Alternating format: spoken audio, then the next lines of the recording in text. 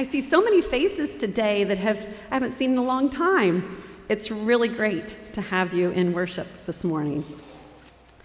You might notice in our leaflet that the sermon is by me and youth. We are trying a new thing of highlighting youth voices and perspectives once a month in worship, and doing that from middle school on up. So today, I sought to highlight the voice of the high school students in our midst. One idea was to have some of our young people speak about a recent mission trip. For those of you who've been around for however long, you may recall that the Hope trip would happen in the summer, and when they returned, one young person would speak about their experience, and we would be blessed by their testimony and witness to their week. Well, unfortunately, Hope Trip is one of those things that COVID sucked the life out of. We had about a dozen or so young people that every year went, but there were 2 years where no one went anywhere, and it didn't permit us the chance to bring young people into the experience of attending. And this year, there were still people who were eligible that were cautious about attending such a trip. So we encouraged our young people to go on the trip that Jesse Lee organizes, which is of such a number that it can handle a contraction. And 3 of our young people went on the trip to the Appalachian Service Project with the Methodist Church. Unfortunately, none of them wanted to tell of their experience today. One's away, the other has her birthday. I mean, these are legit reasons. I can't really fight with those. So instead, I sought to highlight the mission work of our young people through photos. And with Jonathan's excellent help, as always, we're going to show now a brief slideshow of some of the ways that our young people, even in the midst of this calendar year and COVID, have attended to the needs of the stranger. In these photos, you will see an effort to collect money for books for kids who don't have access to many books. You will see an effort to collect socks for the homeless, assisting Chapel on the Green in New Haven, since socks are one of the main ways, and tending to the feet is a priority for the homeless. You will see pictures, perhaps, of their worshiping in New Haven on the Green with the homeless and feeding them as a part of that. You'll see some photos of our young people who make microloans through our global philanthropy leaders, assisting people who are unbanked around the world and often living under corrupt governments. And lastly, you will see a couple of photos from the young people that went on the Appalachian Service Project. Give me a thumbs up, Jonathan, when that's finished. In each of these examples, we see hospitality to the stranger. People that we don't even know, wanting to make room for them, wanting to respond to the needs that are present in their daily lives, and how it is that we can be a neighbor to them in their circumstances. And that is the theme for today's worship: hospitality to strangers. In our Old Testament lesson this morning, 3 men appear to Abraham and his wife Sarah. And biblical scholars will tell you this is a story of God becoming present. It's a theophanic visit, meaning God has come in connection with humankind. If you want to read how biblical scholars have come to this conclusion, then we can talk about that later. But there are hints in the text, and it's not unique among Christianity, this idea of the divine visiting the human. These 3 figures show up, and we see marks of hospitality in Abraham's response to them. He gives them the best that he has. He kills a calf. He moves with haste in order to respond to their needs. He wants to find favor in their eyes, which is another way of experiencing courtesy. He wants them to feel that they are being welcomed in courtesy. He outlines what the visitors might expect. With their attention, he focuses his attention on them. They reciprocate in giving attention to one another. He understands himself to be their servant, and he is extending this hospitality to strangers. I'm noticing when I read this text of how long the visitors were there. They arrive, he sees them out on the road and anticipates them, and when they come closer, he washes their feet, and then he goes and tells Sarah, quickly, make some bread. Okay, bread takes a little while, even if you're making it quickly, right? You bread makers. And then he goes out into some field. I mean, even if the calf was like in the backyard kind of thing, it takes a while to prepare an animal to be eaten. What, 45 minutes? Anybody out there a hunter? 45 minutes maybe to prepare the animal itself so that you can actually cook it? I mean, did they slice off some meat and then put it over an open fire for quickness? Because if you're going to cook a whole animal, it takes quite a few hours. And so I'm struck by how hospitality includes a dimension of time. Sharing time with the other person, attentiveness in a reciprocal fashion. That's a mark of hospitality. Another piece that's remarkable about this is that he extends this hospitality to strangers. Now, those who have visited the Middle East know that hospitality is a hallmark of that culture. And as I learned from our pilgrimage guide, you would not be turned away if you arrived at someone's door. This is part of what makes the story of Mary and Joseph as they're seeking shelter so remarkable. You would always make room, no matter what, even to the stranger.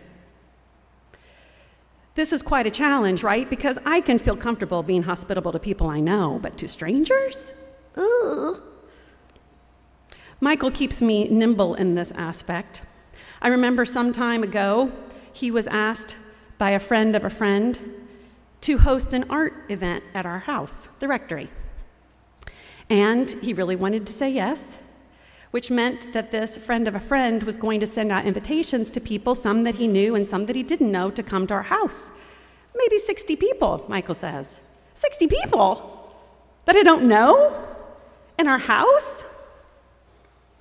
I felt myself be resistant to such a concept, and yet I knew I wanted to be good at welcoming people.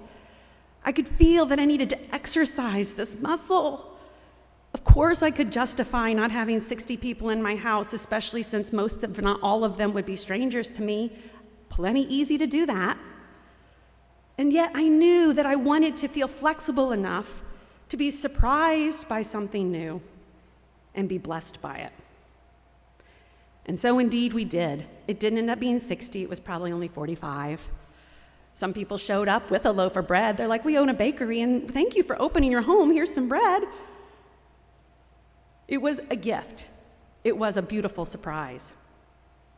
So that's another thing we see here in this passage of Scripture, the extension of hospitality to a stranger. And the last thing is how it is that people feel valued. We act as servants to one another when we have someone in our home. And I have to say, when I reflect a little bit on it, I think that's part of my resistance sometimes to being hospitable. I'm not sure if I know how to do that fully. Maybe I'll offend in some way, or I'll be ill-prepared. I don't want to set people up for disappointment. And so it is that we find ourselves saying, can I get you something? What can I get you when we host someone? It's a dimension of hospitality, of showing courtesy, helping someone feel valued. This is what we see also in our gospel lesson today.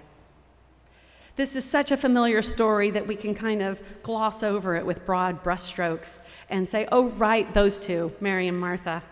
In fact, it's so familiar, this is another one of Luke's very familiar stories, that in society people will refer to that, right? Even people who don't really know the Bible. Luke has a lot of stories that stick in the brain in that way. And so we can take a moment to reflect a little more deeply on what we see happening in this text, because Martha and her sister Mary invite Jesus to their home, and he had people with him. And we know from other pieces of Scripture, when people knew where Jesus was, they came and found him. So it was kind of like setting out a piece of meat on the front of your step and waiting for the dogs to come, perhaps. Martha and Mary open their home. One thing that we know about religious texts, especially in dialogue, is sometimes they can condense the dialogue just to get the story moving along. And we see, I think, a piece of evidence of that in this particular text. When Martha says to Jesus, "Lord, do you not care that my sister has left me to do all the work by myself? Tell her then to help me." There's a response to the answer to the question, because she then responds to those words. Jesus says, "Yes, I actually do care. I do care that your sister has left you to do all the work by yourself." Martha's conclusion then is that her sister should get up and help.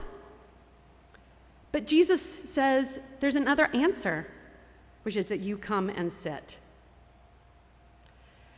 The hospitality of Jesus, the hospitality of the divine, is what we see reflected in this gospel lesson this morning, and it's what we see reflected in the Old Testament lesson as well. From the Old Testament lesson, the divine promises that Sarah will have a child. That's hospitality. Want to bring a gift? Try that one. And in this passage, we also see the hospitality of Jesus. He invites Martha to sit. That is so nice. That is so nice. Did you know she was doing all the work by herself? And Jesus says, "Come and sit, Martha." As a side note, Luke is the gospel that prioritizes and centers women over and over and over again. So if you ever wonder where these stories that show Jesus caring for women, guess Luke, guess the gospel of Luke, and you'll probably be right. Jesus becomes the host in this situation. He extends hospitality to the stranger. Martha, he may have known a little bit, but he has invited everyone to sit. And I'm reminded of that passage from Matthew's gospel. "Come to me, all you that are weary and are carrying heavy burdens, and I will give you rest. Take my yoke upon you and learn from me, for I am gentle and humble in heart, and you will find rest for your souls. For my yoke is easy, and my burden is light." Jesus has invited Martha to exchange her work. He does care that she's doing it all by herself. And so he says, "Come and sit." Another thing that we see of hospitality in this is that Jesus provides the sustenance for them in his teaching. Yes, bread is helpful, meat is helpful, curds are helpful, milk is helpful. But if you really want the bread of life, it's Jesus that can offer it. And I'm remembering in John's gospel where Jesus says to them, "Very truly, I tell you, it was not Moses who gave you the bread from heaven, but it is my Father who gives you the true bread from heaven. For the bread of God is that which comes down from heaven and gives life to the world." And those that were listening to Jesus in this passage in John's gospel said, "Sir, give us this bread always." Ooh, that's the one I want, always. And Jesus says to them, "I am the bread of life. Whoever comes to me will never be hungry, and whoever believes in me will never be thirsty." That is some sort of hospitality. Anyone that's hosted people knows that people keep eating, right? In fact, sometimes we time things so they can go before the next meal, right? I'm not alone in that. Am I alone in that? I'm not alone in that, right? Okay, maybe I'm alone in that. This is Jesus' hospitality. He gives them the bread of life so they will never be hungry again. And then we see his servanthood. Jesus does this time and again, and it gets kind of glossed over, I think, or we categorize it as healing or, words of wonder or something like that, miracles or things like that. But Jesus has consistently practiced servanthood over and over and over again, and we see it so beautifully illustrated also in John's gospel. When he says to his disciples, when we read these words, after he had washed their feet, had put on his robe, and had returned to the table, he said to them, "Do you know what I have done for you? You call me teacher and Lord, and you are right, for that is what I am. So if I, your Lord and teacher, have washed your feet, you also ought to wash one another's feet. For I have set you an example, that you also should do as I have done to you. Very truly I tell you, servants are not greater than their master, nor are messengers greater than the one who sent them. If you know these things, you are blessed if you do them. So it is in these experiences with the divine that we have an exchange, and all of a sudden, the mutuality of hosting becomes real. Abraham would say, "Oh, I invited them." Mary and Martha would say, "Oh, I invited them." Or maybe even as simple as, "Oh, I let them in. I did." Each of them has prepared to be a servant, responding with attentiveness and time to their guest, and they discover that they are being attended to as well, that they are being hosted, sustained, fed through the ministry, the love of God. So I want to bring this home and consider how we do the same. You know, in college, I had this friend, and we would call each other our African friends. Now I confess that we were generalizing in that. We didn't state any particular country in the continent of Africa. But the idea behind it was that we would just show up at the other person's door. And that's when we would know it was time to be together. If one of us came to the other person's door and you opened it and you found that person there, then it was time to sit down and be together. We came unannounced, this idea of hospitality, that if the visitor arrives, then you let them in. And I've thought a lot about that because we don't do that anymore. We usually call ahead. We usually think it's most kind to give people a heads up. If for no other reason, we don't want them to be anxious. As a priest, sometimes I don't call ahead because I'm worried someone's going to think they have to vacuum or dust, or that they have to have tea or cookies or something like that. So sometimes I just show up, so whatever's there can just be there. How is it that we welcome people into our space, that we practice the practice of hospitality, that we practice welcoming strangers? I dare say that although we may not open our physical door, we have a lot of people who come into our sphere of consciousness. We can thank things that are digitally made available for that very reason, right? On our screens, whether it be our television or whether it be our handheld device, we get to invite people in. We hear their stories, we get to know them. We think that they might be strangers, but they're kind of people we know, right? We saw their story, we heard them talk about it, they've revealed a little bit of themselves to us. So in essence, they're strangers who we already know, especially since algorithms cultivate what comes our direction. We do give attention to these people. I've been known to say in my household, when someone's got their handheld device while we're sitting at the table or something, I'll say, "Oh, who else is here?"